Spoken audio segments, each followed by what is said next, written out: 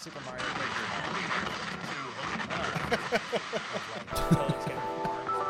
because Yoshi walked onto the map and decided to eat more. Yeah, no, it should be good.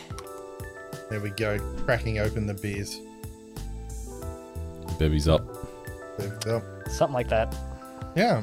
Well, welcome to the Halcyon Frequency podcast. What episode are we up to? Let me just double check here. Episode 32, coming out on Sunday the 28th of October. I'm joined by Bloody Drongo. How are you? I'm very well today, thank you. Glad to hear it. And also, not in the host seat, though he has kept it quite nice and warm for me. I've got Blind IRL here as well. How are you? Hello. I just would like to ask a question. Since when did it become the 28th of October? I don't know. Maybe I should say the 28th of August. I didn't even pick up on the fact that he said October. Just say the 28th of October. Look. I've been unemployed for a week. My sense of all time has just disappeared. It may as well be October. I was just going to say that I missed the part where you'd been, at least a six-pack deep. I've literally had 2 sips of my beer.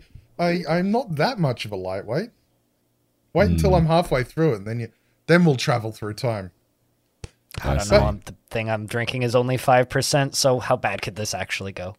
Yeah, no, I'm on a nice 6% American pale ale that's brewed locally.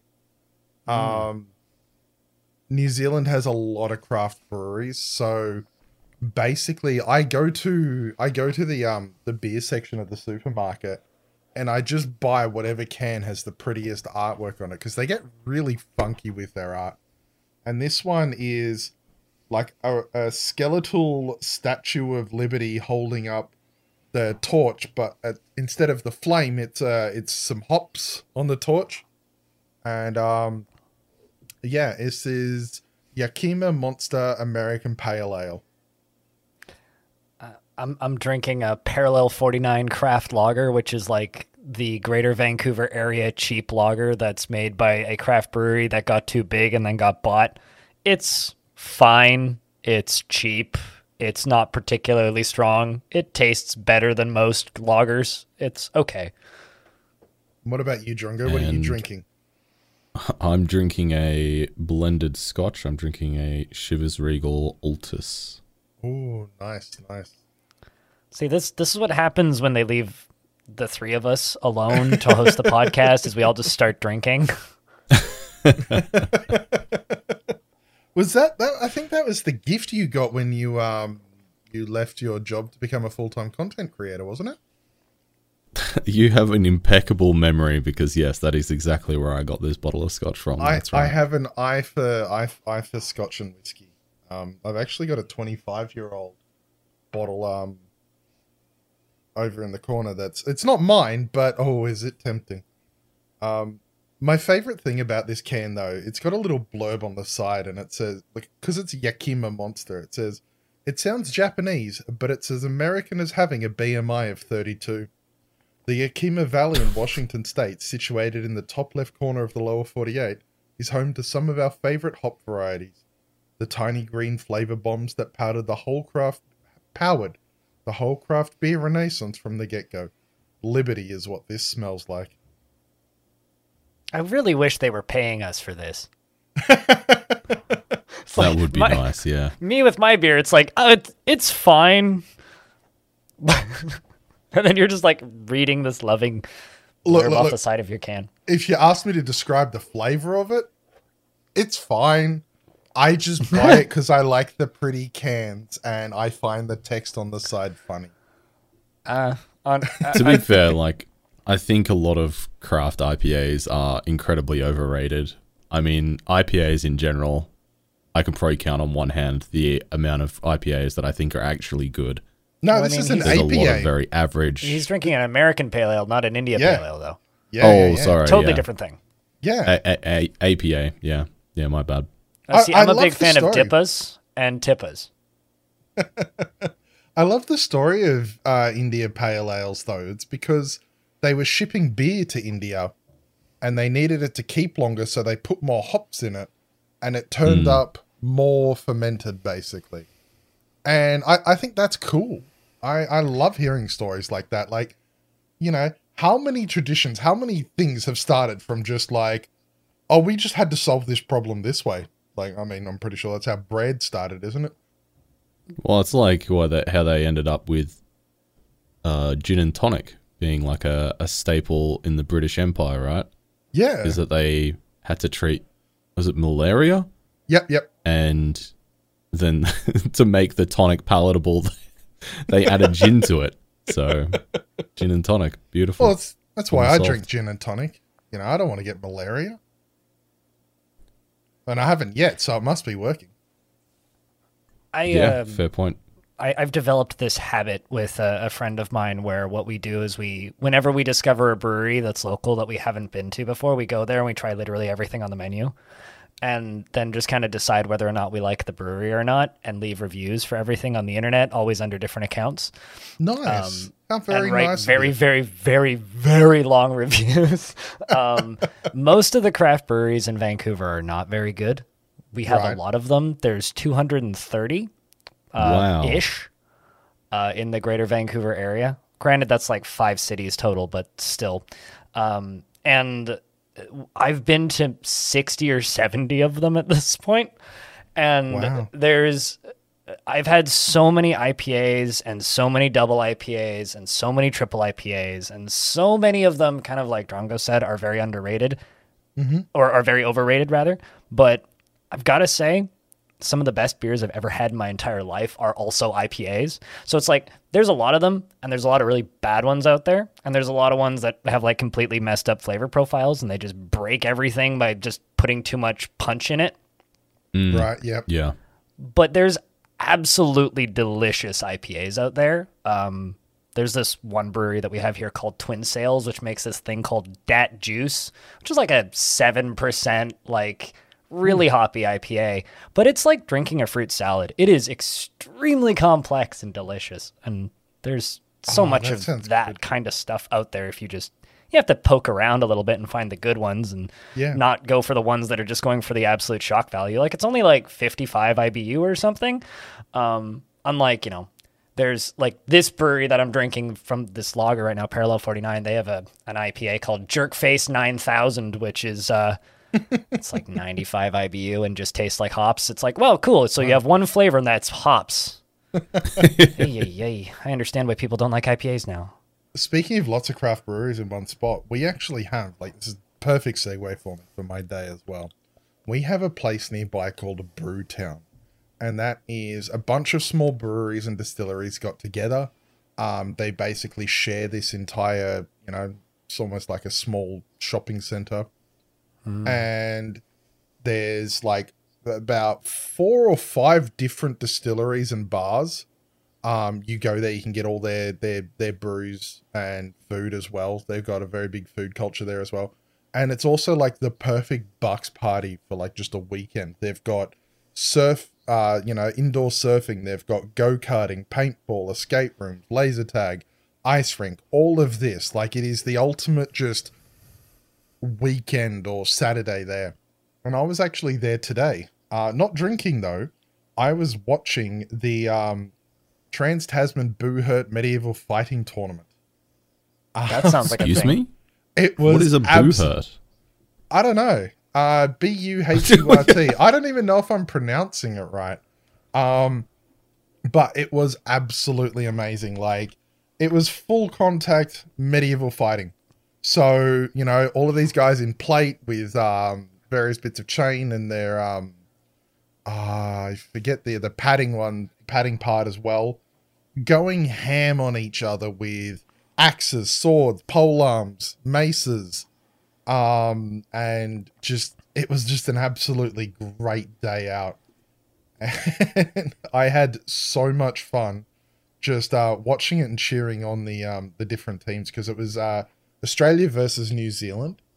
So the Australian portion was a bunch of people from different clubs in Australia coming over, and there were several clubs from New Zealand. So they had club matches, and then they had the Australia versus New Zealand 5v5, and then they had the Australia versus New Zealand 12v12. And it's not a big arena that they're in. It was actually incredibly amazing watching these really big, heavy armored guys just pushing each other over and going ham on each other. Like, yeah, it was a lot of fun. That was my day. I've got the live stream link here, and you can actually see me in the corner at part of it. You can point out the green and yellow beard. But yeah, that was my day, and that was out at the craft brewery section. So definitely, if you're in New Zealand, check out Brewtown. Very cool. I've literally just Googled. So Boohurt is well, number one. The top question here in Google is Boohurt real? I can confirm for those wondering, Boohurt is real. Apparently, it's a modern day full contact combat sport which involves fighters using blunt steel weapons and armor characteristics of medieval times. The name originates from the old French word "behud," which means to wallop. So, wallop, it's like LARPing, but not with styrofoam swords. No, it's LARPing when you really get to beat the shit out of someone. Like, there was a bit of blood involved in some of them, and towards the end of the like when it got to the 12v12, there were a few guys with bandages putting on their helmets too. Like, wow. Got pretty wild. I've just posted the link for you all. Kind of related. I used to build haunted houses a number of years ago. The town that I grew up in had this community haunted house. It was on the fairgrounds, and there were these 3 large barns that in the summertime when the fair would come through and they had like, rides and stuff set up, they would have like farm kids contests where they'd like show their animals, and they would give awards and things for like the person with the nicest looking sheep. But in the winter, these barns were all empty, so they would gut them and we'd build them into a giant haunted house. And what you'd do is you'd put in a bid as a group that wanted to raise money for whatever thing. So you'd be like either cadets or like a scout group or some charity group or like some sports team. We did it with our sports teams when I was in kayaking. And we would build like, one year we built like a corn maze in this thing. We brought in a bunch of corn. One year we built a forest in there. We cut down a bunch of trees because somebody was doing some logging on their property, and we built like this fake forest, and we had like werewolves in it. It was a good time. But one of the other groups that was always there was the Medieval Enactment Society, and they would raise money for there to put on their events as part of the haunted house. But one year they had this dude on stilts in this giant like suit of armor, and people would come around the corner and there'd be these 2 dudes dueling with actual swords, and then one of them would cut the head off the other one. And that because he was basically on stilts, so like he appeared to be taller than he was, and his head was like in his armor. But they'd cut the head off, and the guy would catch his head and then beat the first guy with his head, which was a very fun stunt to like walk around the corner and see them just repeatedly doing this same stunt with putting the guy's head back on, cutting it off, smacking the first guy. It's pretty fun. Yeah, no, this was a lot of fun to watch, and really good day out. Really good day out, and I've never really watched full contact medieval fighting, but I'm gonna be honest, it really made me want to go play Mountain Blade again. It was like, I'm never gonna stand in that ring and swing an axe at someone, but my gosh, I want to play a medieval game again. I think we will take a break here, and we'll jump into the games we've been playing. How's that sound? Sounds pretty good. Perfect. All right, we'll be back. And we are back with the Halcyon Frequency. Can I call it a beer cast? Probably not a beer cast yet, because Drongo's not drinking a beer. He's ruined it for us. BoozeCast? BoozeCast, there you go. Anyways, I'm joined by Blind IRL and Bloody Drongo, and it's me, your host, Arch. Your host for today, at least. Usually it's Blind, but I managed to wrangle the seat out from him, so I get the comfy seat now. Yeah, that just means you get to edit it, so you get to do all the heavy lifting. Yeah, well, no, just enjoy. This is the grandstanding bit here is the payment for it, the reward for it. But yes, dumping. We're jumping into games now, and you're going to talk about Curse to Golf Blind. Really? Oh, yeah, no, I've weird. decided. I've volunteered you. Okay. Well, so Curse to Golf is it's kind of a 2D platforming randomly generated golf game. It was originally released as a demo on itch, maybe a year and a half, 2 years ago now, it feels like. It's the baby of a person who I used to listen to on multiple podcasts, not so much these days as they've all kind of gone on hiatus, but a dude named Liam Edwards, who works at Chuhai Labs, and this was kind of his pet project that he put out on itch, and it kind of blew up. It got a lot of traffic on itch back then, and was kind of deemed like the Dark Souls of golf. But it's a run-based golf game, and I'm not as hot on it as I thought I would be. So it's kind of a 2D pixel art kind of platformer style. There's various traps throughout the environment. There's spikes in some levels. There's sand traps. There's you have a certain number of pars that you can do per hole, but there are these statues that you can take out called idols. That if it's a silver one, it'll give you an extra 2 shots. If it's a gold one, it'll give you an extra 4. But kind of my biggest issue with it is it just feels slow, and it is a run-based game. So kind of your progression is you're unlocking these one-use power-ups that are basically burn cards. So whenever you're going to go take a shot, you're like, okay, well, maybe it would be good if I could like change the ball's direction in midair. So you burn that card, and then when you hit the ball, it fires off, and you can like spin the ball around and it'll fly back in the opposite direction. There's a scatter shot where it'll fly out in all different directions, and you select which ball you want to continue with.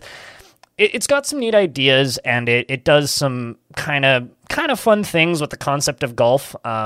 It also does get rather deep with the mechanics. You do have spin that you control, so once the ball's in midair, you can decide whether you want to spin forwards or backwards, and the speed at which you want to spin, and you can use that to be pretty tricky about getting the ball around corners and into very specific spaces. But after, maybe about 4 hours of play, I kind of hit this wall of like, man, I really don't want to do this first zone again. And the game does have this thing where you can hold down the right trigger on the controller, because that's how I was playing. It was on the controller. It kind of just felt better on a controller than on the keyboard. And if you hold that down, it speeds up time, and you can do this for yourself or boss fights or any other kind of situation. You can speed up any animation in the game. But that feature didn't feel great because the sound just cuts out when you speed time up. It doesn't really do like a satisfying like rewind kind of sound. You know what I mean? So that feature didn't feel great, and so I just didn't end up using it all that much. And I don't know. I know that they just put out a big patch of a bunch of quality of life things and like tweaked a bunch of stuff and like upped the rewards at the end of every run. Which I haven't dug into much. I've seen all 3 of the zones. I died on the first level of the last zone. I haven't finished a run yet. It is 19 holes, and to give you an idea, the longest run I did was 15 holes, and that took me about almost 2 hours. So it's not a short session based game, which I think is kind of, for a game like this, I really would like a run to be maybe 35 minutes. But this just feels a bit long in the tooth, and not in a way that makes me really want to go back to it, which is kind of disappointing. You're a big fan of roguelikes, so that's a heavy thing coming from you. Well, this isn't a roguelike. This is a run-based golf game. Oh, okay, yes. Yeah. You are very militant about roguelike versus run-based games, aren't you? Well, I mean, they're not even describing it as a roguelite. The levels are random. There are multiple layouts that you can have per level, but you're going to see the same traps frequently. You're going to see similar things. Like I was encountering the same TNT trap multiple times. So it's like they're not that varied in that kind of sense. And I don't know. It's more just like a varied arcade game than even like your standard run-based game. Right. Okay. No, it sounds like, because it's something that I've seen, and I play golf games with my friends. Like, we all go get drunk and play golf games. And so it was one that was on my radar that I'd seen, because, like, one of the most fun things we like to do is, what is it? Turn all the difficulty modifiers, turn all the weird things up on golf with your friends.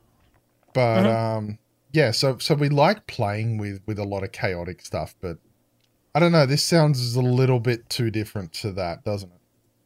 Well, I mean, it's not even that chaotic, right? Like it is pretty straightforward for what it is. Like you're not going to be like, well, okay. So there are zones that can have curses on them, and these curses can be things like, oh, it just flips the map upside down, so now you're playing the game upside down with all your UI elements upside down and everything. And so like it does sometimes get crazy like that, or like super bouncy ball where like the ball will just bounce like all insane, but there's only 2 chances to get cursed levels per zone, from what I've seen anyway. And you can avoid them in most cases because there's branching paths in the little world map thing. Right.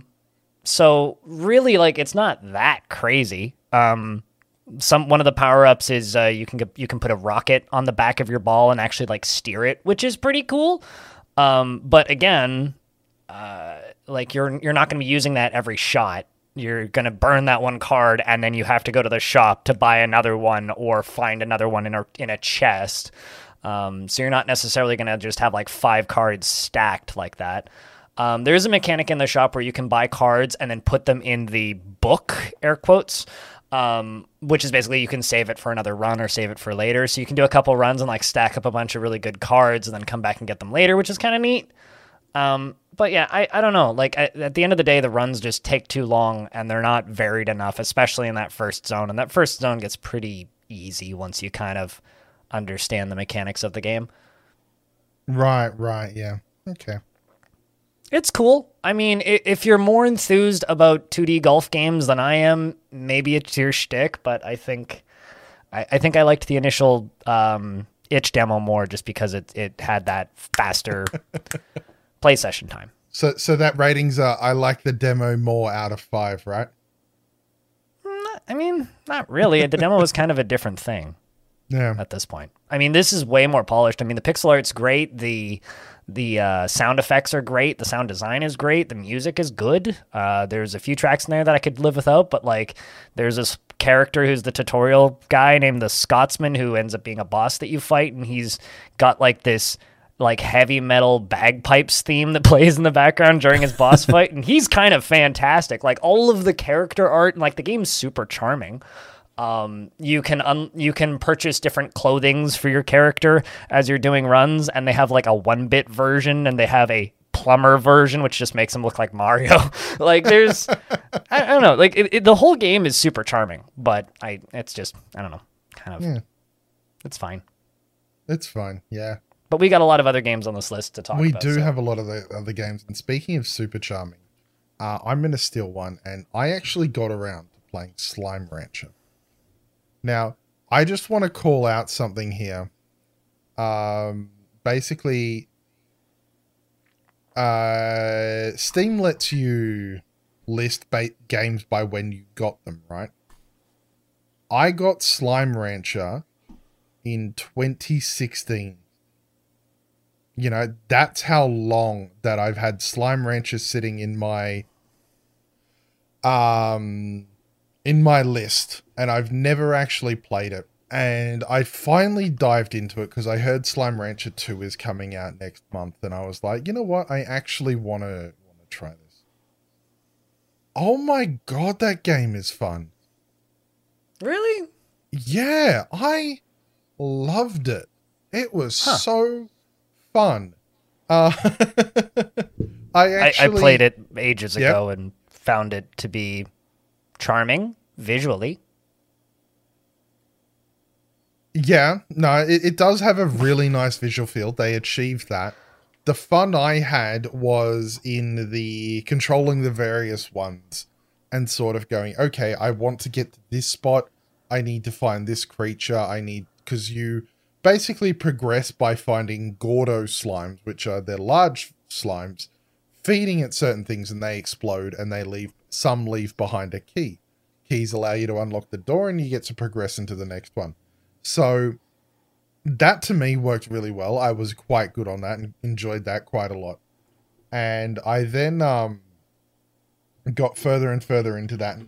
There's little notes left around the various maps that are left by the previous owner, it says. And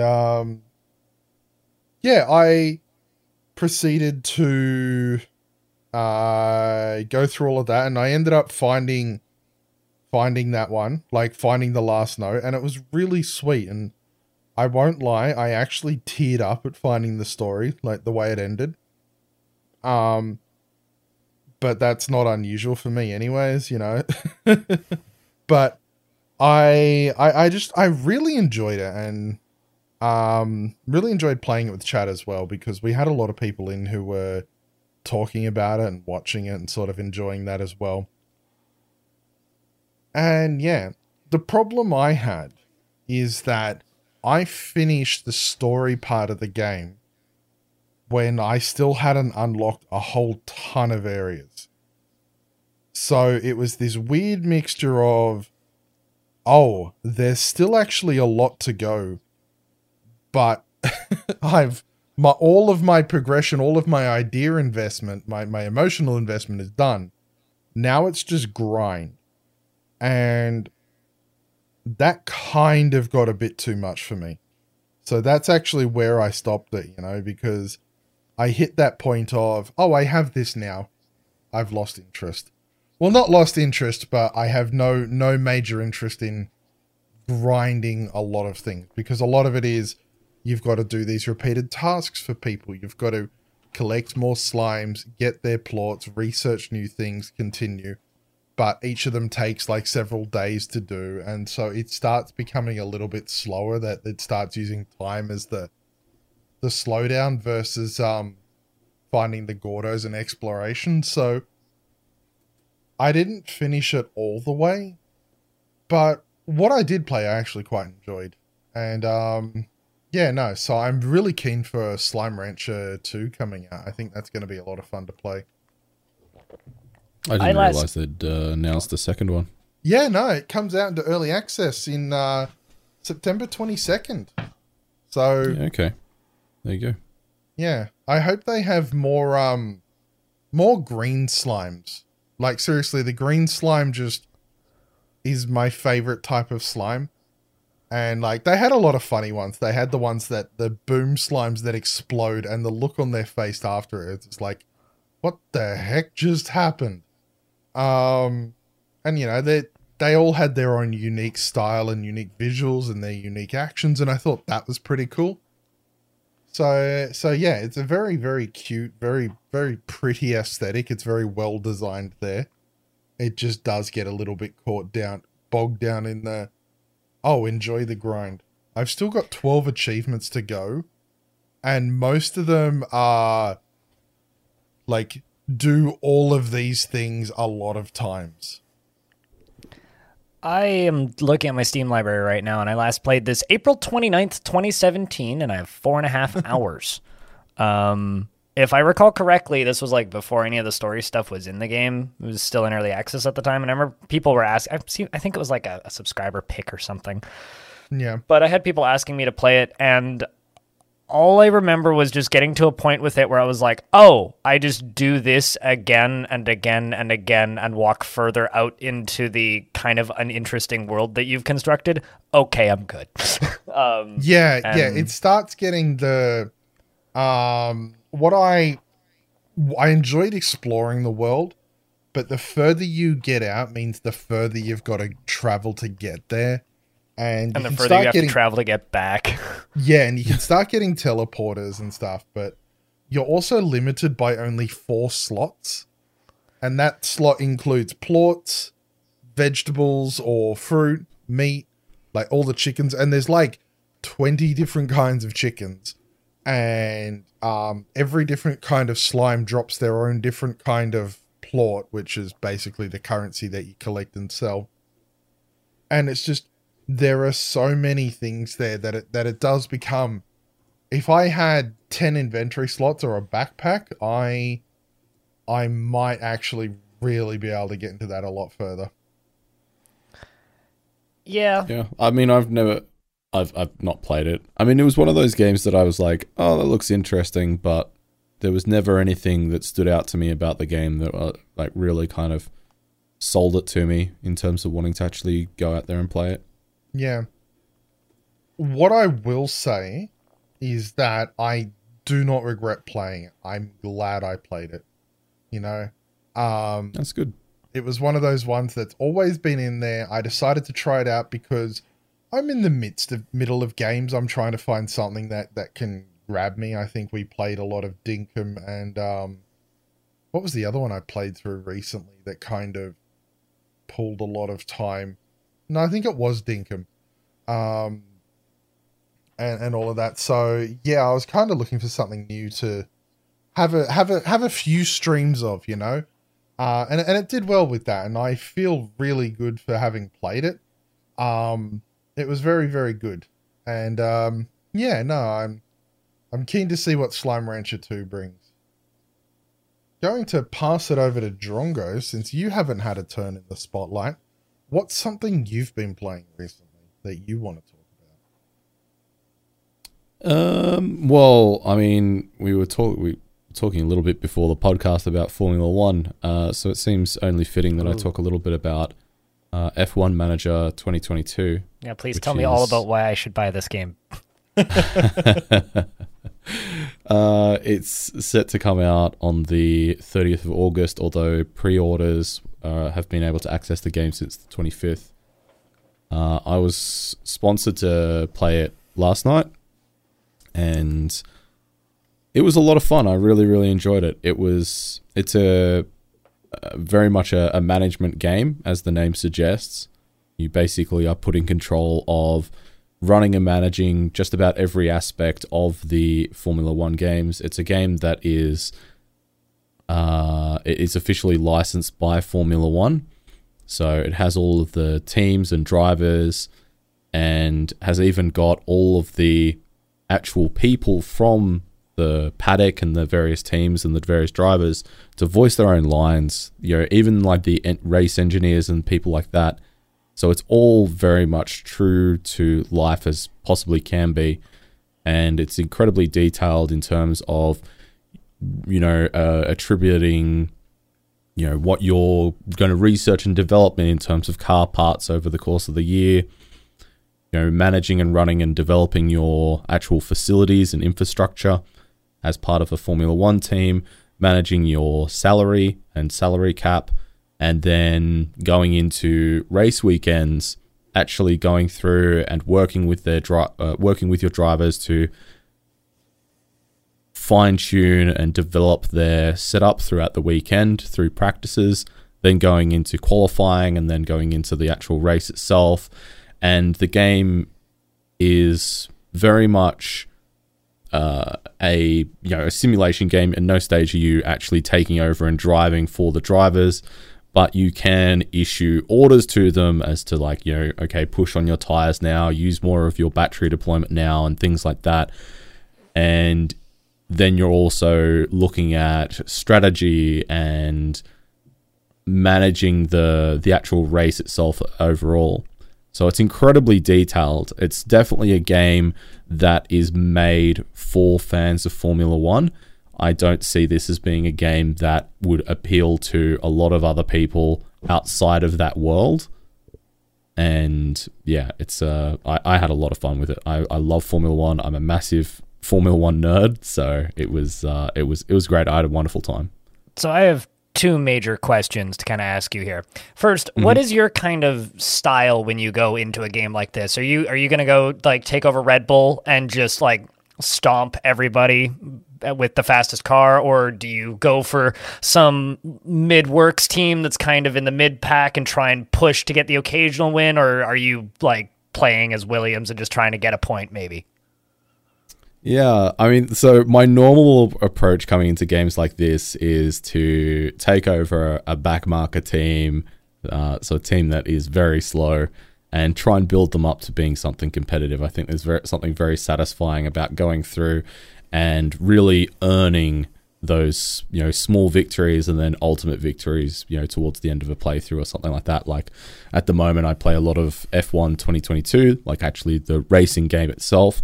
And so, that has been something that I've been doing, is building up my team in team management career mode and trying to build it up from the ground up.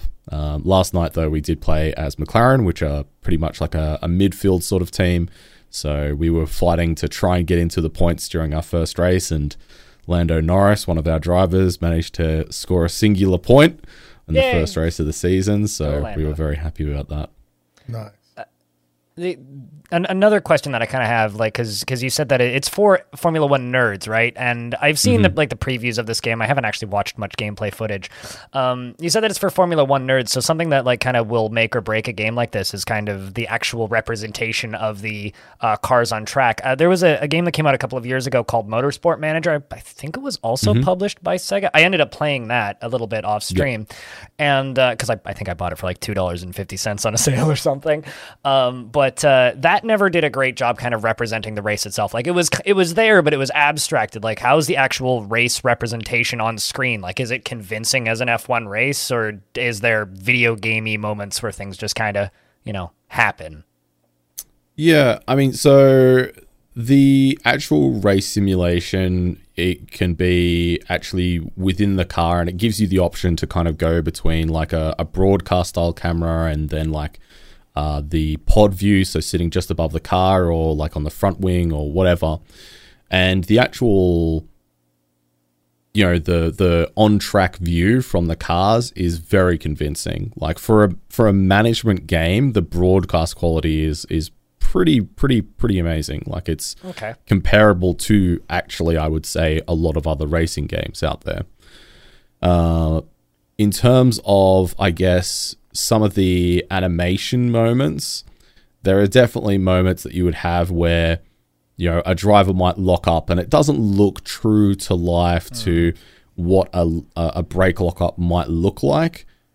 But the way the race actually flows and the strategies that you employ, trying to decide whether you do a 2 pit stop race or a 1 stop pit stop race and things like that, the actual way the race flows feels very natural and true to life, and the simulation was incredibly good. So I enjoyed that side of things, and I did play Motorsport Manager as well, and I thought similar things. I probably only got about an hour or two playtime in it because I just didn't love it as much as I thought I would. I played a bit more Motorsport Manager than that, but yeah, not too much. Maybe it was like 5-6 hours.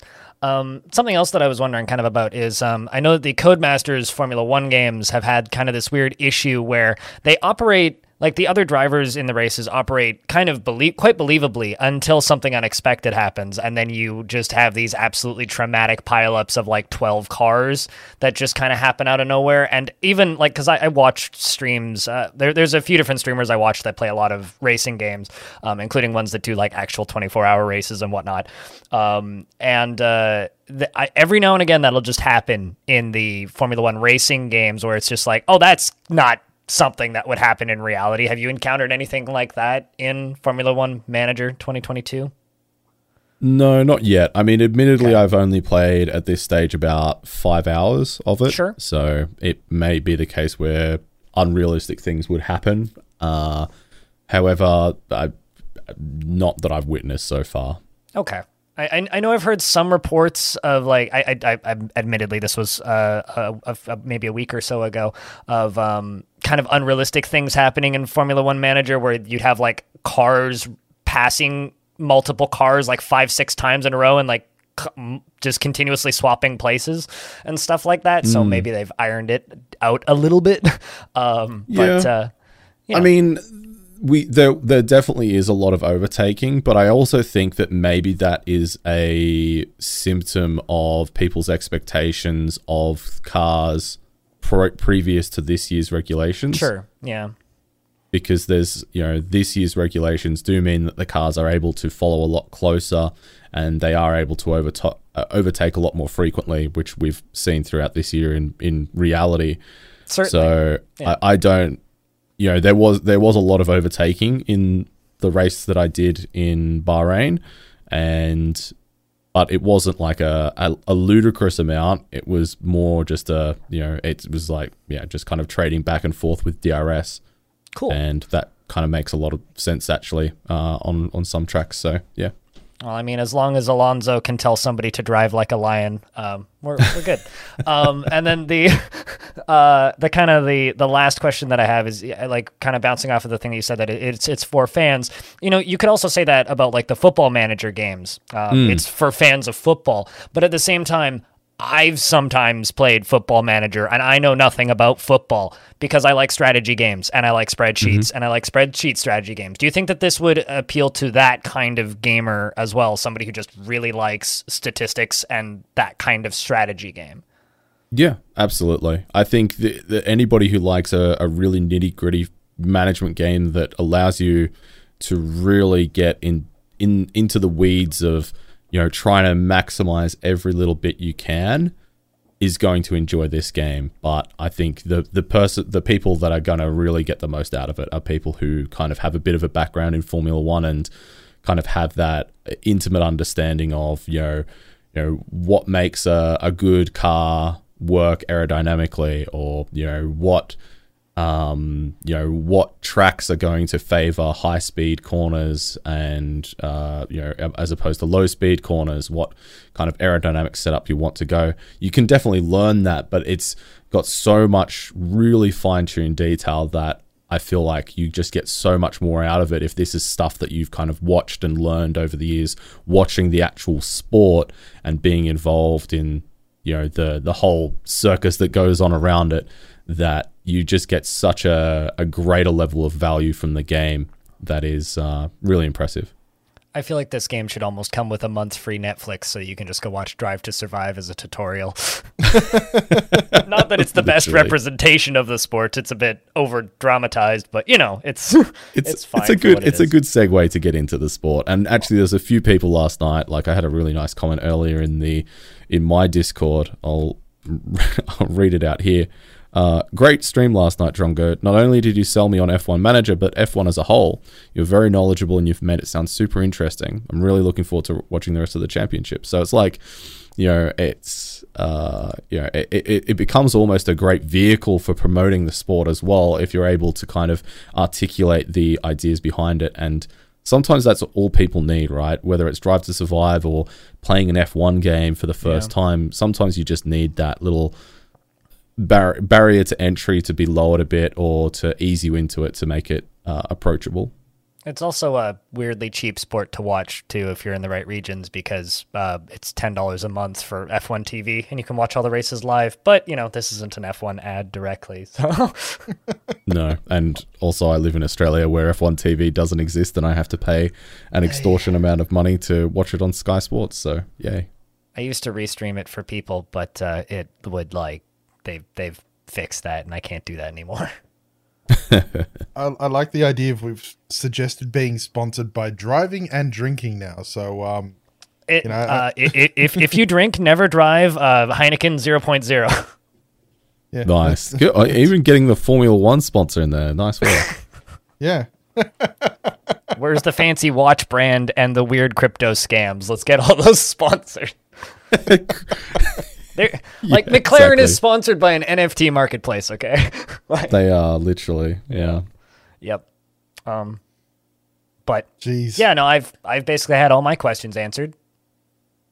Yeah, look, I'm not knowledgeable about this at all, so I'm just going to smile. I was going to say, Arch, did you get all that? Because there's going to be a test at the end.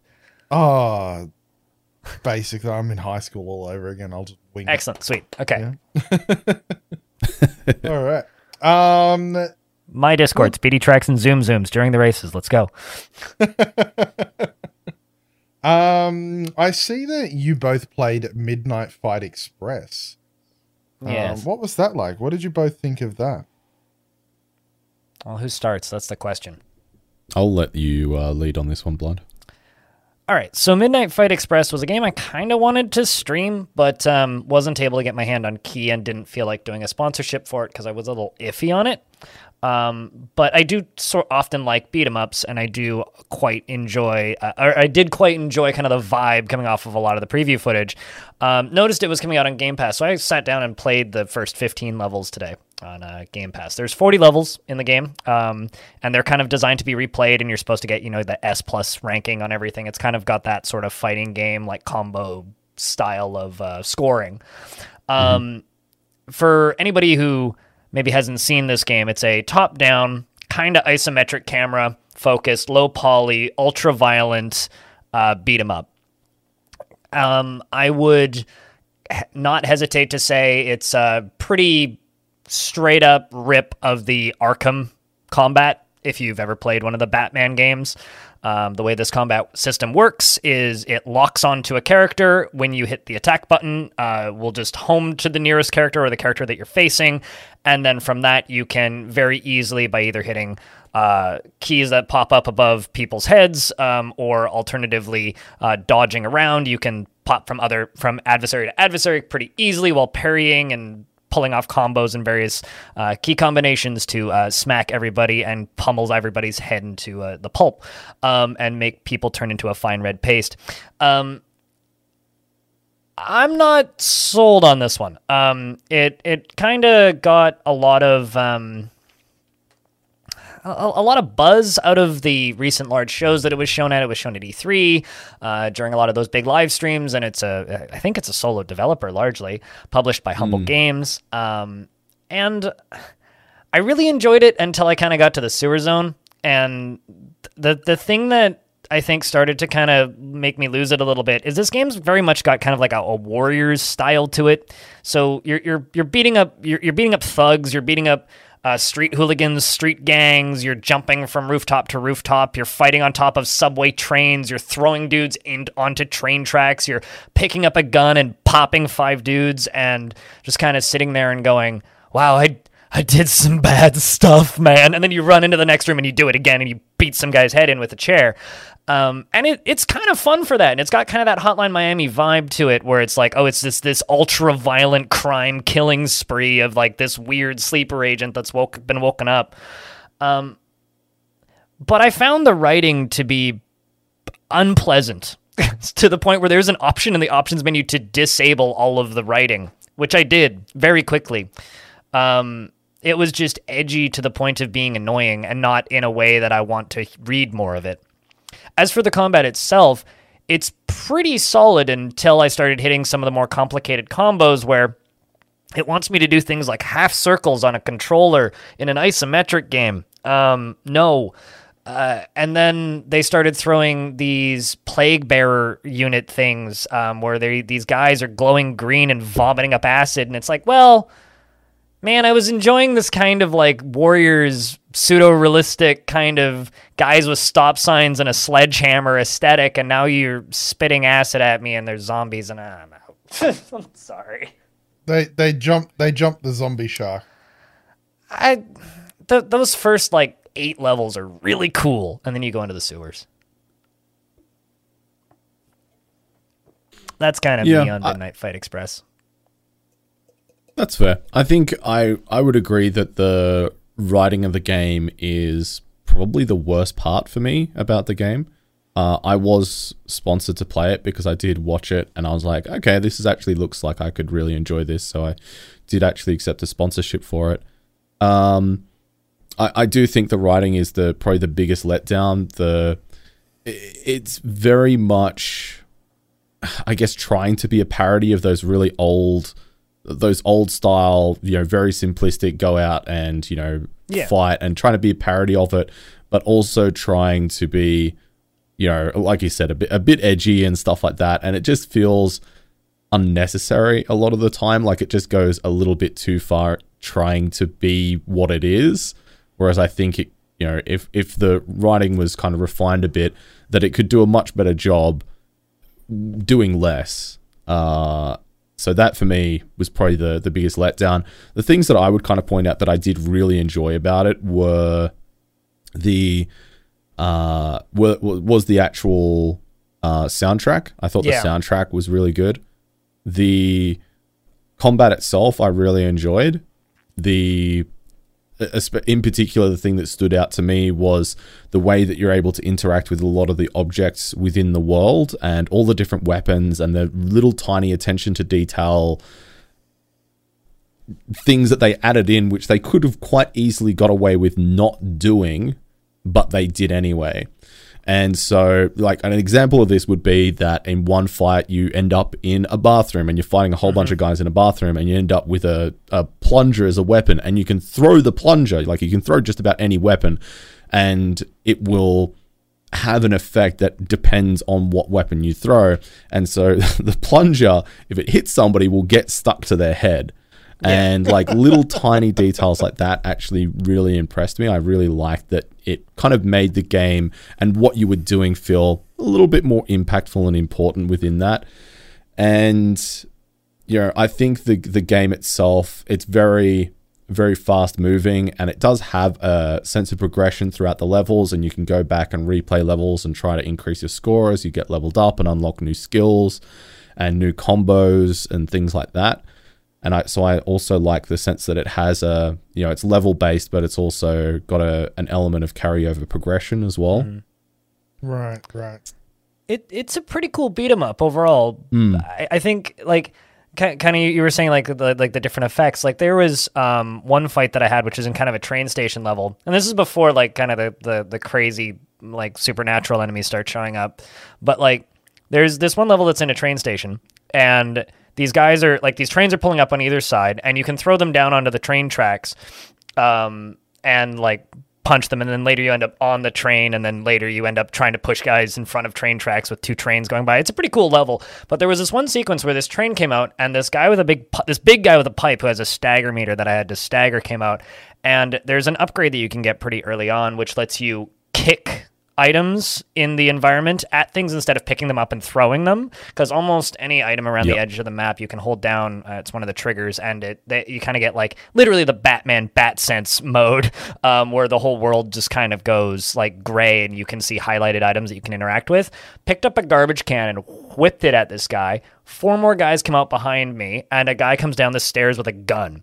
One of the guys behind me had a knife, so I dodge rolled backwards over to the guy with the knife, knocked him out, staggered him, picked up his knife, stabbed him with the knife, killed the other 2 guys, threw the knife at the guy with the gun, dodge rolled over to the guy with the gun, picked up the gun. 3 more guys were coming out of that train behind the guys that I just stabbed to death, and I shot them all down and the level ended.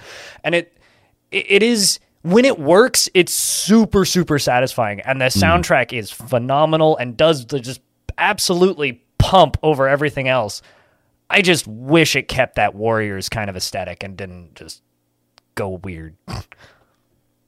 Yeah, that's fair. I mean, I don't think I was bothered by the fact that they kind of started introducing like a less realistic vibe to it. Like, I think the whole idea of it trying to be a parody of other games within the genre means that it was almost inevitable in a way that it starts to then tread into other territories and try and be in parody of that. And like going through the sewer levels and then getting to the end, like it's kind of building up. Like at the start of the sewer level, it's like, oh, do we think we'll see rat people here? And then eventually it's like, oh, the rat people are here. Oh, what's that mean the Rat King's going to be? Is he going to be like a giant ball of rats? And then it just gets to the end and it's just a random dude. Like the whole thing is like trying to be a parody. It's trying to be a joke within itself, and it's not taking itself too seriously. But I just don't think the writing is that good. I think it's the weakest part of the game, which I think, if the writing was better, maybe it would make that segue between the two kind of, I guess, stylistic choices, maybe make it make a little bit more sense, or maybe make it not quite as jarring as maybe you've experienced, perhaps. Potentially. I mean, like, another thing that this game's very much aping on is it's aping on kind of the indie / low budget action film kind of thing, like, which is an area of like crime thriller that I'm a big fan of. And a lot of these movies are very light on dialogue and usually have a lot of flashback sequences. I think one of the few movies I think that is kind of something that I would describe as in this subgenre that did really well was Drive. There's almost no spoken word in that movie. Like there is, but it's very sparse, the amount of actual spoken word, and then just like littered with ultra violence between that. And I like movies like The Warriors. I like movies that, like, some I don't even want to name here to like out how bad I go deep into these subgenres of just like aesthetic violence, but they're taking a lot of tropes from a lot of low budget action films. And these movies, they do get pretty far up their own ass with the kind of absurdity that they throw at the screen, but the moment you kind of add in the supernatural and don't have some sort of conceit of, oh, they just gave you acid. Like, if the writing was a little bit more interesting and you weren't some weird sleeper agent that got woken up by a drone named Babyface, if the writing was a little bit more interesting and they thought through that, they could have put a conceit in there that would have made me believe it. But they didn't do the legwork to do that. And that just... a game like this, the soundtrack is so heavily tied into the game, like it's almost a rhythm game. Like, you are in the zone with this. If something just ruins that immersion, it stops being cool. And the writing was ruining the immersion. And then that enemy design choice just, I don't know. If I have to avoid acid vomit, I'm done. That's fair. I'll throw fuel cans at people, though. That's good fun. I think to tie it back to something that you briefly touched on earlier, like, this is a game that's basically entirely made by one guy from Poland. So I mean, within the context of it being an indie game, I think it's a really good attempt. It's definitely by no means my favorite game ever, but I think it's a respectably good game. I think it's pretty cool. And if you're not like me and you can handle like sharp, jarring changes in enemy design, I mean, go nuts.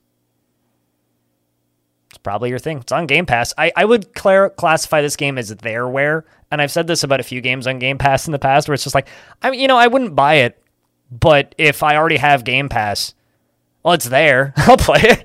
And I'll probably play it again, like I'm kind of like grumbling about it, but like I'll probably play more of it. I might replay those early levels that I like. Maybe there's levels later on that I like, it's there's something there. It's neat, but it's just kind of there. Yeah, I've never really gotten into a lot of those beat 'em up style games, but one I did get into. Did you ever play, either of you two, play Mad World on the Wii? No. I saw footage of it. Yeah, so it was this Sin City-esque aesthetic where it was black and white and basically made by Platinum, blood. Or maybe pre-Platinum, actually. There might have been still Clover games back then. I think there were Clover games, because Platinum doesn't make sense. Was it Clover? But you said, still? Yeah, I think Clover makes sense. But it was because this hyper... Platinum and Clover, or Clover merged with another studio to make Platinum, and they went on to make Bayonetta and all that. Right. Because this was hyper violent, but it also had a lot of those fun things that you could really just grab whatever and do what, like, you grab the tire with someone, you could beat someone around it, then you could throw it on their arms, and that would basically link, like, they'd be stuck, and then you could beat the crap out of them. And, I'm just going to say, do yourself a favor, Arch. Go watch some speedruns of that game. Because there's a lot of jerking motions. It's very amusing. Very, very fast thrashing of that controller, shall I say. It's all motion controls, right? Yeah, the biggest problem I have with it is quite simply, it was on the Wii. The part where you have to play it. Yeah, you can't play it now. It's on the Wii, so unless you have a Wii, you can't play it. And that bothers me, because I really, really, really liked it. After this program's over, I can teach you the illicit magics of Dolphin. And then if you have a webcam or anything that can capture infrared and a Wiimote, you can play any Wii game on your computer. I don't think I have a Wiimote. I don't have a Wiimote, so... I could mail you one. I have 4. Also, you can buy those things super cheap. Yeah. I'm just saying. It's just a shame because I remember it so much, and it's like, oh wow. I think back on what games I had on the Wii, because I had a Wii and I really enjoyed it. It was the bowling, Mad World, and Super Smash Bros. That's it. I had more games. I had my Wii sitting there for so long. I just never really had any other games from that console stick out to me as much as Mad World.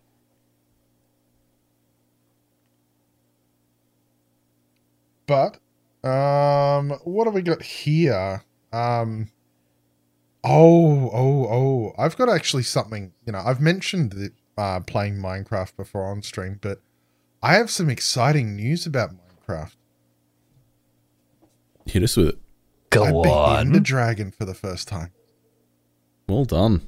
I actually got around to doing it, and I decided, because I was playing something else with someone on stream, and I was like, you know what? I played a lot of Minecraft, but I've never beaten the Ender Dragon. So I'm like, maybe I should check that out.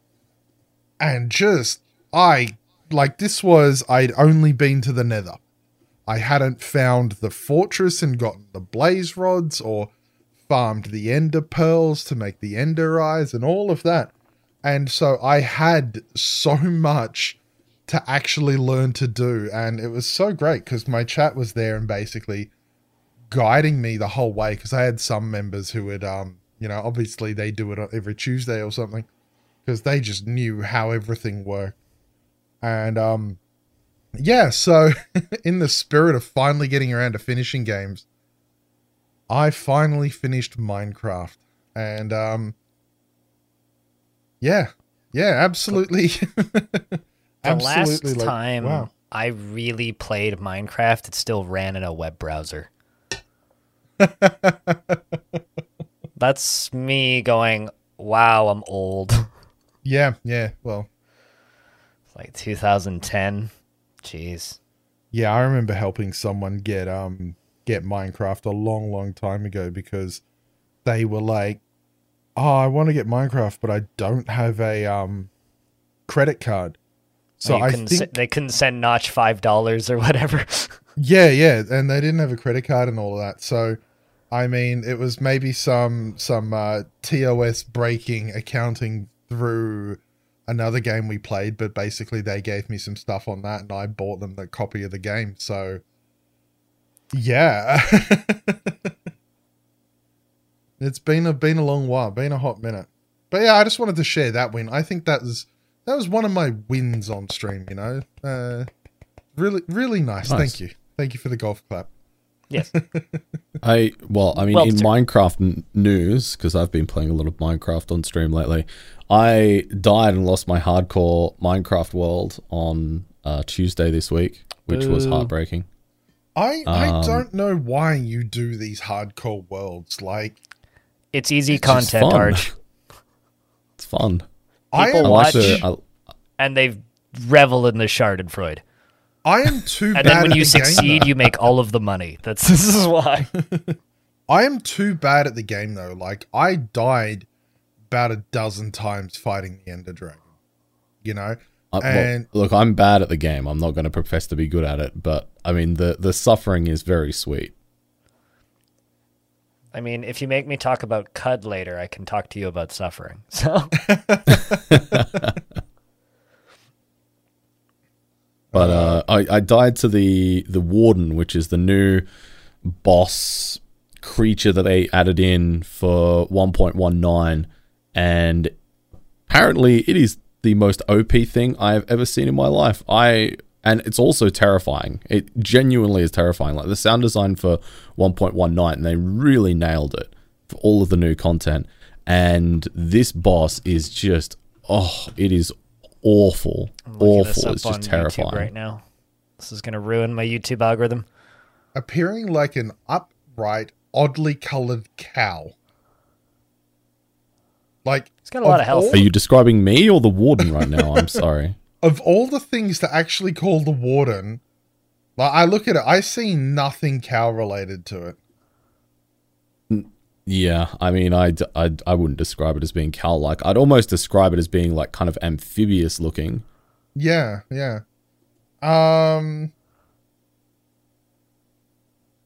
Yeah, no, So from what I can see I started again. yeah, started again. How'd that go? Yeah, good. I mean, we found a new place to live, so I'm happy. Do you start using the same seed or? No. Half the enjoyment of playing Minecraft is exploring the worlds and learning new things and stuff like that. Like I just really enjoy like exploration in just about any game, honestly. And so Minecraft, just exploring a new world seed, and the worlds, since they added in the caves and mountains update or whatever it was a while back, the world seeds are just incredible. Like the caves really and caverns are just so majestic. Like I've been, even on just default Minecraft graphics, which are not especially pretty, I have had moments where I'm like, okay, this is actually really kind of beautiful in its own way, without even a shader pack or anything. I used to play Minecraft with shader packs and full-on texture packs. I actually switched to just using a shader pack that just basically made light and water look nice. And you still do get caught in those moments of, this is a really pretty game. Like, you know, when I take a break from a game, I tend to just leave the game running, especially if it's a game that allows it. So I find a nice visual scene to go and do that. And this one I just climbed up on some scaffolding and showed the starting area, because we got a little community server, and showed just the starting area, and it just looks so pretty.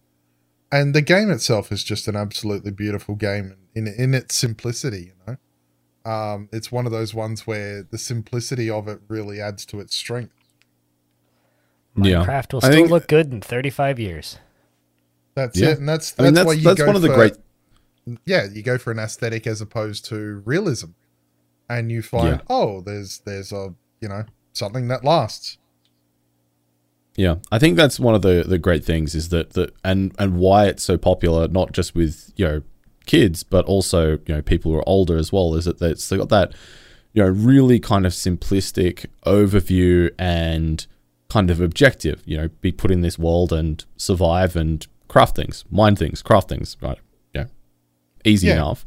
But then it has enough nuance and detail even within the base game to make it interesting and engaging for people who want to go deeper and learn more, and make it interesting to older people. And then that's even before you even get into the whole modding community and stuff like that, and all of the content that kind of brings to the table as well, with computing systems and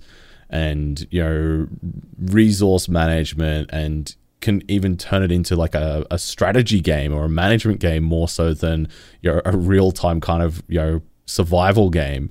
It's really remarkable what the foundation of Minecraft really can mean in terms of its flexibility. And the fact that it's got this art style aesthetic that is not trying to necessarily be anything, it just is, I think is going to mean that it does have a timeless quality to it that is going to stand up in a decade's time from now. Yeah. Do we want to do a little quickfire bit where we just talk a little bit about the other games? Because I know you've got a couple on your list that you've been doing, and I know Blind wants to talk Caves of Cud, but sure. I mean, I can go through a quickfire list of the other games that I've been playing lately, just to rattle them off. Yeah, rattle them off and tell them what you think about them. Sure. I mean, so I've been playing more RimWorld this week because, of course, I have. Still think RimWorld's amazing. I've been playing Total War Warhammer 3 because the Champions of Chaos DLC and the Immortal Empires map campaign has come out this week, and that has been a bunch of fun. It's one of my favorite games ever, and the Immortal Empires campaign basically just adds in a giant world map with every single playable faction and allows you to basically go ham and paint the map red and really take it from being a very much hard target story-driven campaign to being a very much a free-form, set your own pace and build your own empire. And they've also added in a whole bunch of end game disasters to just spice things up a bit from just being the hordes of chaos coming down and trying to burn down the world. They've added in, I think, about 6 or 7 other end game scenarios. So there's a whole bunch of new content. And if you're a fan of either Warhammer or the Total War genre of games, I still recommend it. I think it's amazing.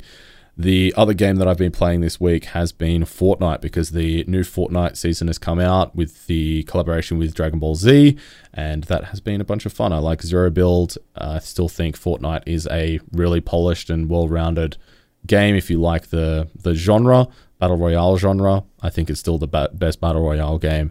And it's been a lot of fun. That's me. Boom. Done. Nice and easy. And I honestly have to give it to Fortnite, especially when it comes to Zero Build. Once again, it's one of those ones that does look good, play good, feel good, and I don't know, the devs, I get the impression, are pretty on top of balance and making sure everything's still fun. It is a bit weird to run around with Darth Vader and blow away Rick with an Uzi while Goku fires a rocket launcher at you, but no. I think the fact that game has the budget that I would be annoyed if everything wasn't perfect. But honestly, like, even down to the netcode itself is just really genuinely impressive, and how well it plays even at 250, 300 ping. Like, it's just a really, really solid, well-built game. The movement and the gameplay and the gunplay all feels very satisfying and very smooth, and it's a really great jump in and jump out game, and I think it's good. I think it's underrated. Yeah. The one thing I want to add to this Fortnite thing is Epic Games have so much money, they had to get a bigger campus to work in, right? So it was like 2019, or it was a couple of years ago. They bought a mall, an abandoned mall, and moved their campus into that. They renovated it and moved in. In my imagination, it's still just like a late 90s mall, except just like full of like cubicles. And I really want to know where like the design pitch people who are just like calling all these companies or like taking these deals to put these characters into these games. I'm wondering, are they in the Orange Julius or the Toys R Us? No, they're down by the water feature. Are you sure? Right? No, I think that would be customer service, because they're going to need to like waterboard themselves every time they have to get called by somebody who's been cheating and is going, unban me. I don't know. The cool kids always hung out at the water feature, and I imagine these people that are reaching around going, hey, we're Fortnite, we want to work with you, would be the cool kids. Do you think they left the escalators in?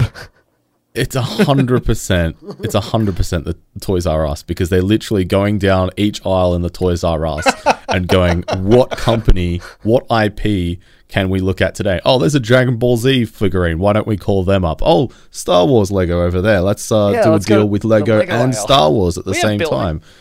It's 100% Toys R Us. That's it. We're just going to wait for has there been a Lego version?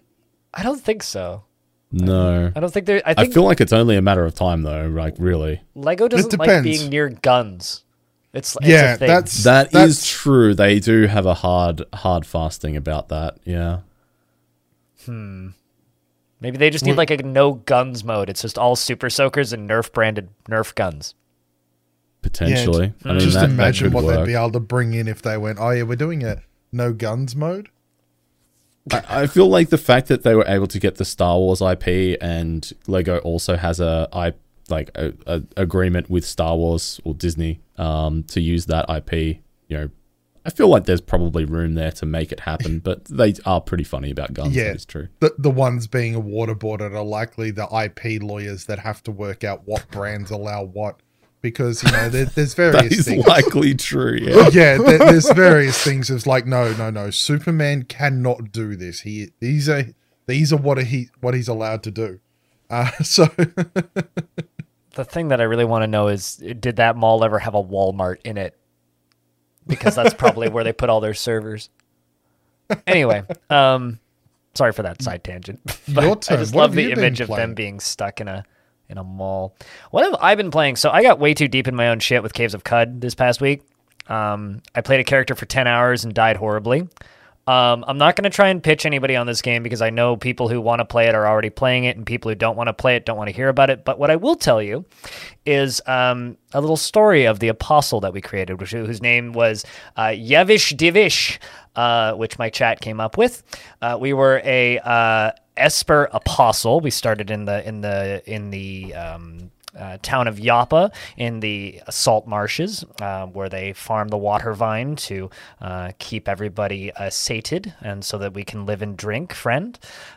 We immediately had a water ritual with the local warden. At which point we learned some secrets about some local towns. We walked a few parasangs east and found a few other villages and gained some early quests. Went back to Yappa and collected the early game quests, which is pretty simple. It's go to one cave and collect a bunch of copper wire to get a strange device which allows you to communicate between villages up and running and repaired for the local tinkerer Argvi. And then we ventured down into Red Rock to investigate a strange screaming spider. We found the creature and killed it with our bludgeoning heavy weapon. At this point was a iron mace, which we then coined the name Admiral Smackbar.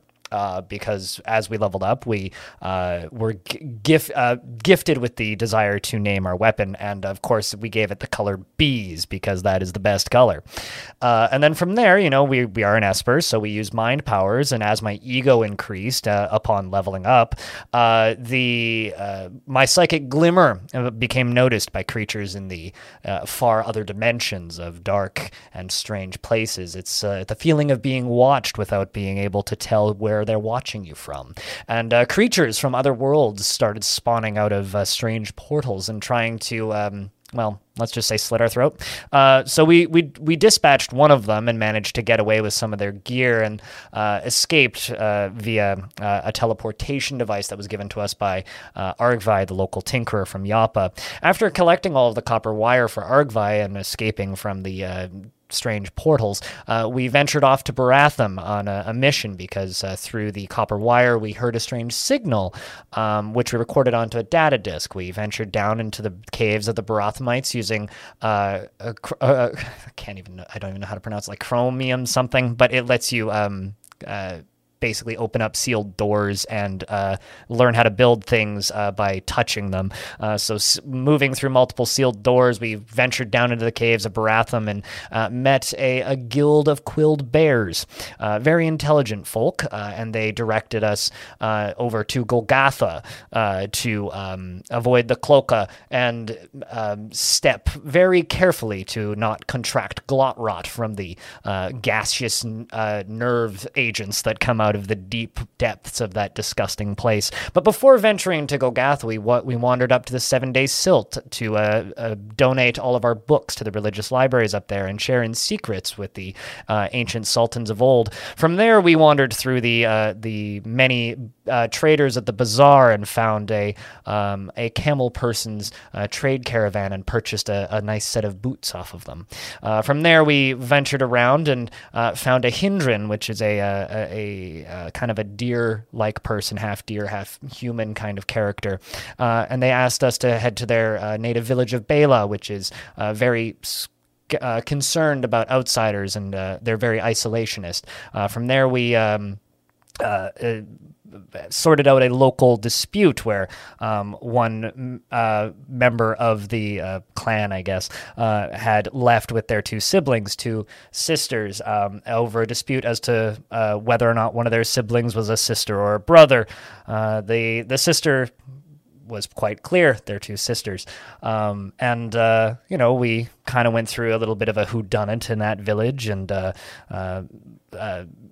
checked in with the writings of Hemlock Cones and learned to be a bit of a detective and solved that mystery and ousted the old leader of the town and put one of the exiles in charge, hopefully opening the town up for the better. From there, we ventured off to Golgotha, where we fell down many tubes and waded through the deep, stungy depths of the noxious ooze that writhes down in that deep, dark place, Over time, we developed the ability to shoot lasers out of our eyes because, of course, but the problem with this is as you shoot the lasers, you lose the natural glow of your glowing skin from the radiating light that you have absorbed, which means your ability to see becomes worse. And as we fell through the final conveyor down into the depths, the great beast that lurks below unfortunately quadruple stunned me and hit me for like 800% of my health in one hit because I couldn't see it. So that character died, but it was a good adventure all the same.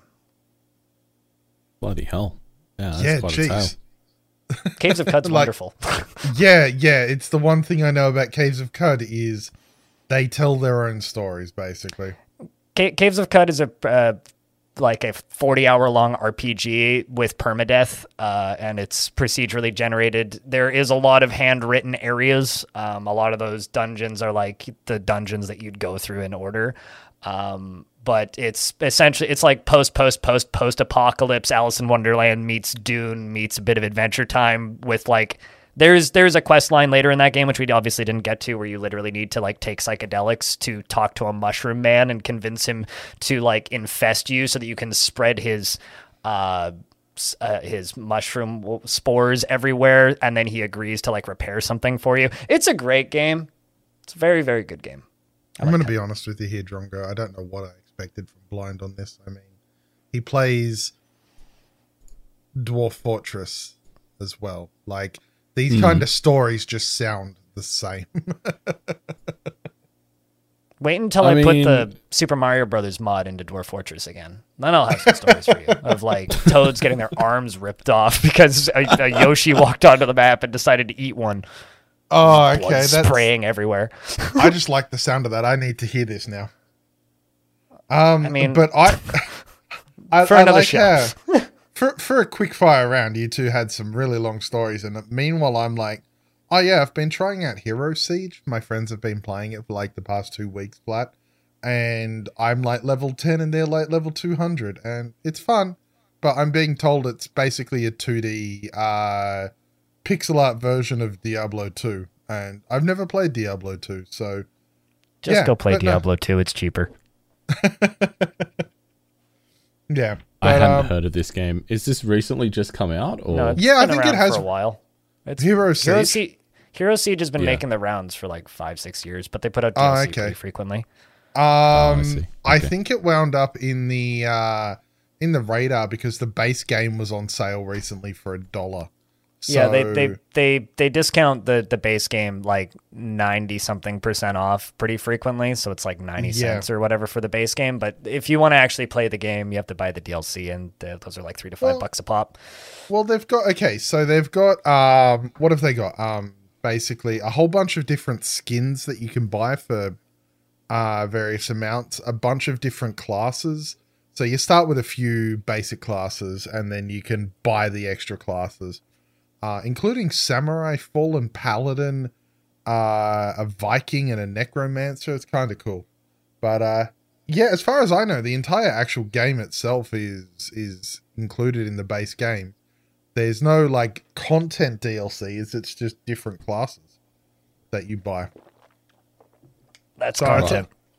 Yeah, really big content. There's no story or exploration. It's not new zones, new items, new loot. Sure, but it's your replayability, basically. Yeah.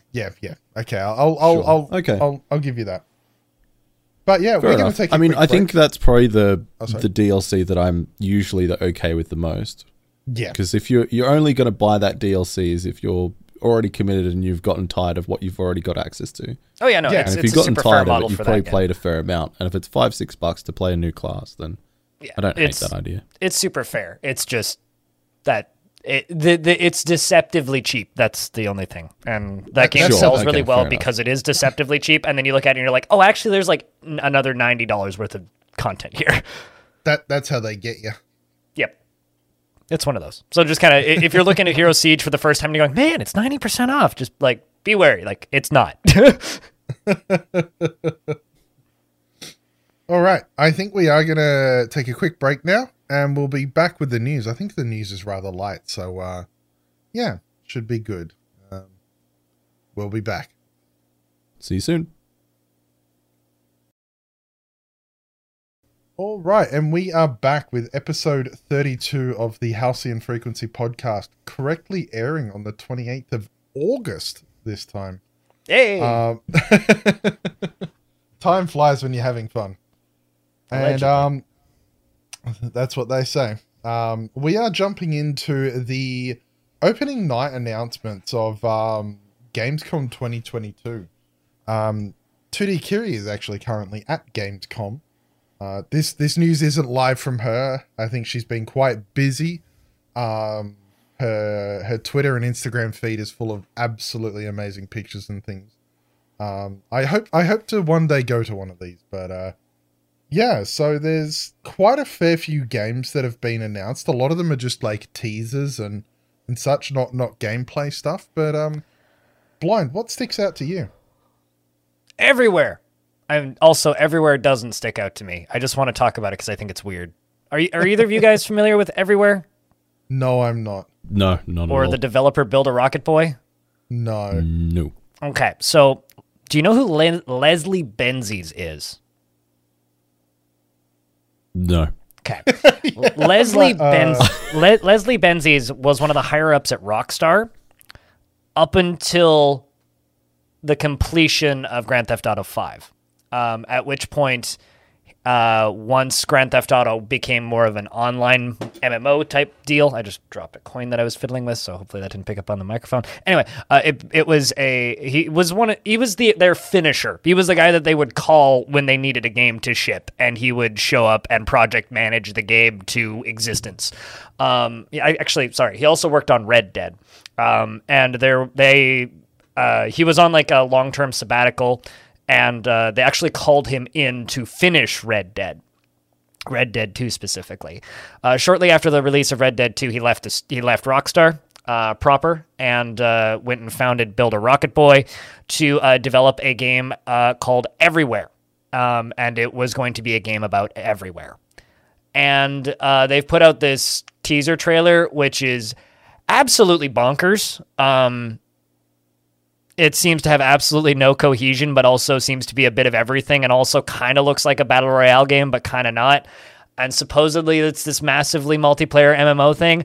I don't know what it is. It's weird, but there's like enough cred behind the team that's working on this thing that it's either going to not be noticed by anybody and be the biggest flop of all time because of how much money has been put into this thing, or this might be the next Fortnite. It's one of the two. I'm literally watching a video of it now, and I don't understand what I'm exactly looking at. It's crazy. It looks interesting, yeah. But like this is a guy that shipped Grand Theft Auto 4, 5, and Red Dead 2. So yeah, fair. There's cred here for the industry, and this is the first time we've seen anything of Everywhere. I mean, the first, I think, like they trademarked the name in like 2018. I see it was probably like the last time I heard about it. It was like 4 or 5 years ago, maybe 2017 even. But it's like they've been working on this for 5 years now, so this thing's been in development for a while. And they've just got that one teaser, which is bananas, kind of in the same way that Fortnite's bananas. But I don't know. It's like there's guns. It's kind of like there's cars. There's lots of different environments that don't fit together at all. A lot of different art styles and aesthetics. I don't know what it is. Too ambitious. It's sounding too ambitious to me, to be honest. I'm shocked they haven't said it's on the blockchain yet. Like it's. It's like it's everything in one thing and it's everywhere, which kind of fits, right? The problem is games can't be everything. They need to decide what they are. Everything already is a video game and it's fantastic, okay? Have you actually played Everything? No, I have not. I should gift you Everything. I think you would like all Everything. Right. You can be a deer. I'll have to play Everything and Everywhere at the same time all at once.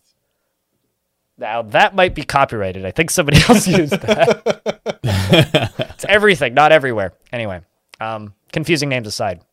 Yeah. Bloody Drongo, you pick one from the list to talk about. Well, I was just going to talk about the game that I was particularly interesting at Gamescom when I saw that it got announced was Goat Simulator 3. And I some love might say... their marketing. I love their marketing.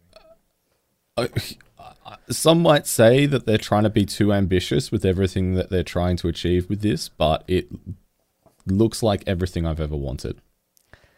I just like to remind people that this is made by the people who made Satisfactory. Yeah. And to everybody Goat Sim is it? And to everybody who bought Goat Simulator 1, you're the reason Satisfactory exists. I did buy that. I played a good amount of Goat Sim, the original one. Actually, no. Maybe I didn't have it on Steam for a while, because the one on Steam I've only got 42 minutes, but I've definitely played more than that. Steam had problems tracking time back in those days, though. Another thing I want to call out with Goat Simulator 3, I think Kiri posted a picture with the banner in the background. You know, it's Goat Simulator 3, try it here, regret later. And I absolutely love their entire marketing, like from not having a Goat Simulator 2 going straight to 3. Everything they do is just, what more could you expect from a Goat Simulator, you know? And they just play into that so much. It's so much fun just watching. Like, I've never played it, but it makes me want to play it, and I will definitely be getting it when it comes out. Well, the good thing about that that IP in that game is it's very close to release already, and it's open for pre-order now if you want to jump in there. Oh God, really? Is that one of yours or is that one of theirs? No, that's one of theirs. That's actually their official promotional tagline is "Unleash your Gotential." 17th of November 2022. Pre-order now. Okay, so I've got a confession to make. When you said that, I instantly had revulsion thinking it was your pun.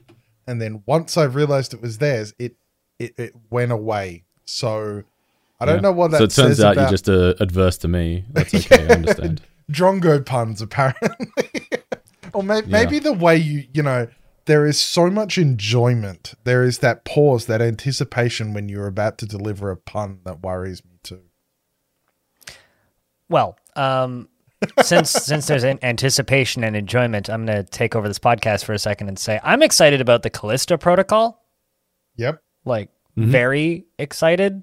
I really, really, really like Dead Space. And this is some of the dudes that made Dead Space. And, you know, this is funded by Krafton, who are the Player Unknown's Battlegrounds people. But it's Dead Space. It's the Dead Space 2 that I actually wanted from the looks of things. It is ultra violent. It is bloody. This teaser trailer they have ends with your character turning into a decapitated torso. And yeah, the new gameplay that they just released looks awesome. It's out December 2nd, and I can't wait. I probably will pay full price for this game because I doubt they'll give me a key. And wow. I'm looking forward to spending $80 on this and just sinking into it for a weekend. Nobody's going to watch me play it, but I'm going to stream it, and I'm going to enjoy it. Drongo, do you have one that you want to pick out before we move along? Well, I mean, speaking of ultra violence, they did reveal some more gameplay footage of Warhammer 40k Darktide, which is scheduled to come out on the 30th of November this year, which is a day after my birthday. So I think for me, this might even be a birthday present to myself, because I am slightly optimistic that this won't be terrible. I'm hoping this will be one of the Warhammer IP's games that is actually pretty good. So it's Thick Shark, so it should be fine. The problem is they've been doing really well on Warhammer games. We're due a bad one. Yeah, that is true. Just go look through the app store on like any phone. You'll find 50 bad Warhammer games that come out a month. That's the problem. That is true.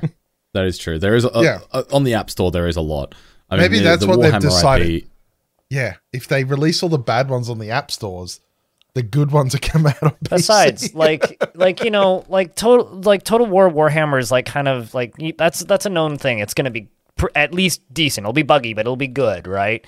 It'll be a Total War game. And we already got like oh god, I'm completely Stream on Studio put out their Doom Hive Planet game already. Crap, what was the name of that one that came out? There was a dog you could pet. That's all I really remember. I actually have no idea. It's the iDivine Cybermancy people that made it, who made the really bad. Hold on, I'll find this. They made the Space Hulk Deathwing, which wasn't good. Necromunda, Higher Gun, that game. Oh, came out. yeah. That was I was literally brilliant. just looking at that in my Steam library now. I was so disappointed with that, honestly. Yep. I was really excited for it. I have played on Steam after waiting for that for ages and ages and ages. I have put in all of 65 minutes. I have a question. Time into it. Have you played iDivine Cybermancy? No. At some point, when that game goes on sale for like $2 or $1, because it's a $10 game that frequently gets 95% off sales, you should pick up iDivine Cybermancy, which is like the game that studio made. That made them into a studio. It was originally a Half-Life mod, and then they have made it into its own thing. It's a Warhammer game without being a Warhammer game. It's literally like a Warhammer game without the license, but it's got some of the best guns I've ever played in a video game. Also, you can just like hack other people's minds and make their heads explode, and then like there's this headless dude just like running around killing his own dudes and stuff. You can like you can dual wield katanas. You can dual wield like a pistol that has 2 fire modes, which is all of the bullets and more bullets somehow. And then also have a katana and then go stealth and like jump over an entire map. Also, it's a Source Engine game that has no player limits on the servers. So if you are streaming and you have friends and you boot up a server on your computer or somewhere else, you could just have like 120 people on the server for some reason, all playing in co-op against others. It's stupid. It is a really dumb, bad game, but it's like cheap enough that the weird systems in it just end up being awesome. So, yeah, right. I would recommend iDivine Cybermancy. Fair, yeah. No, that sounds really good. One game out of this that I'm looking forward to and I've decided I'll be playing is Genshin Impact with their 3.0 update. All right, now moving on to another lighthearted piece of news before Blind can comment on that. Don't promote gambling with cute weeaboo waifus. What? Gacha games have a place in my wallet. I mean heart. No, they don't. They have a place in funding Chinese government propaganda. I mean, what? So Masahiro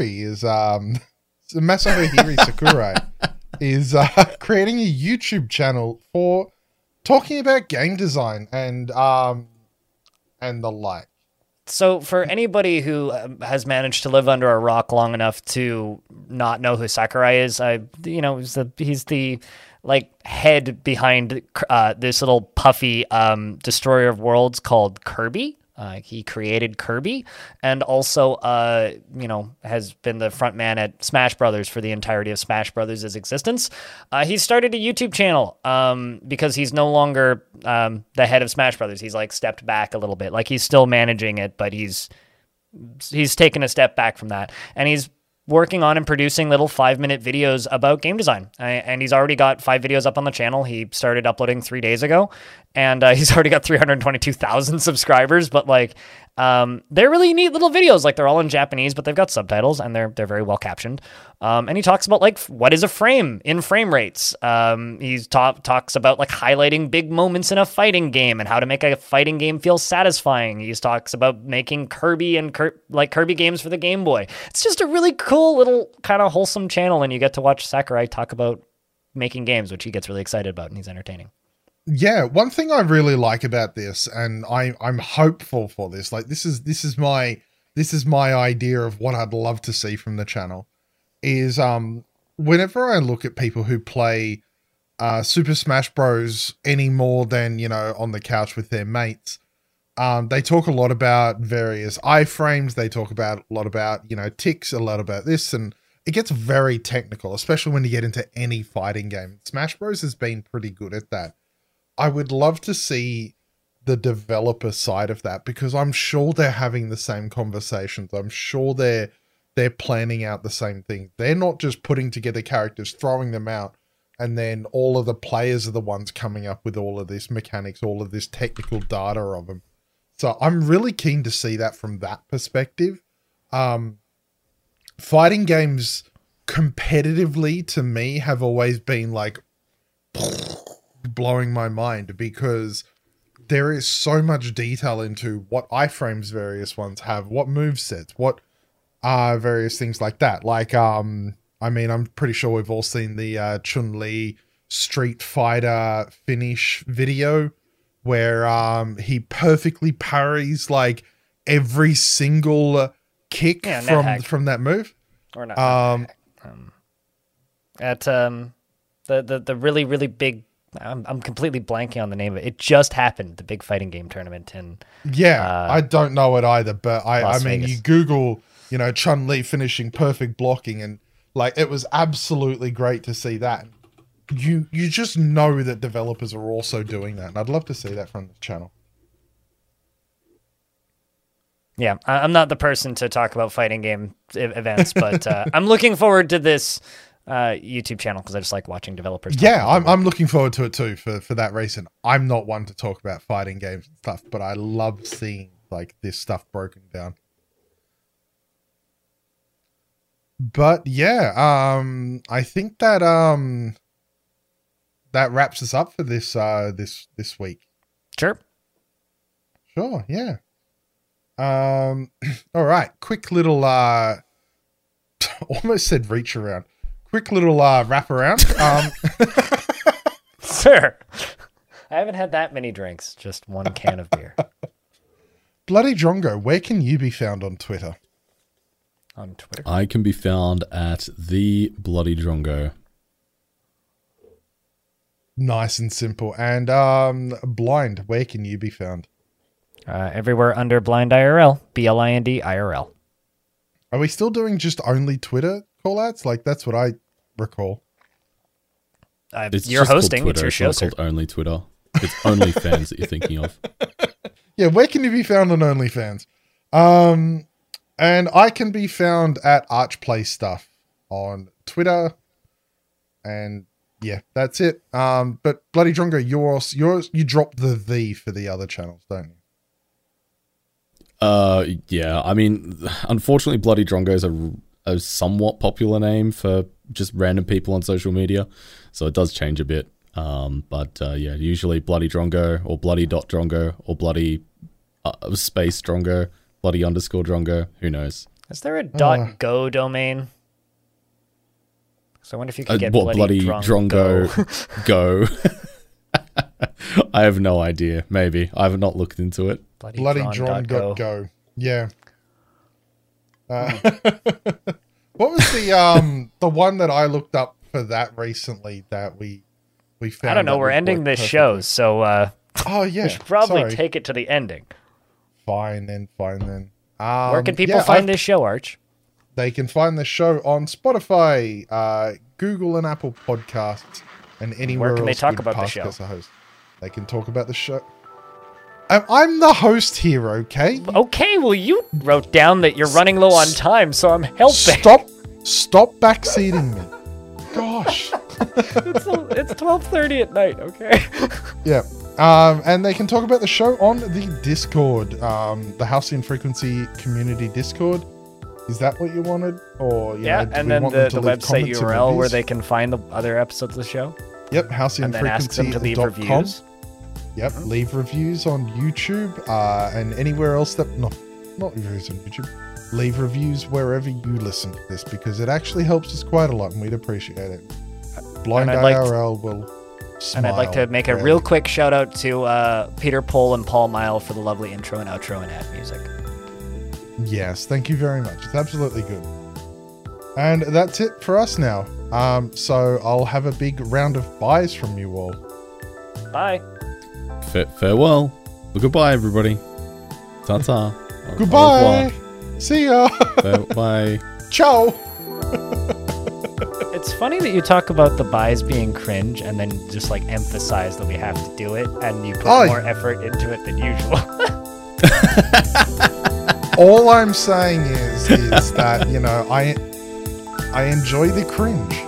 This is Halcyon Frequency. Don't change that dial. Signing off.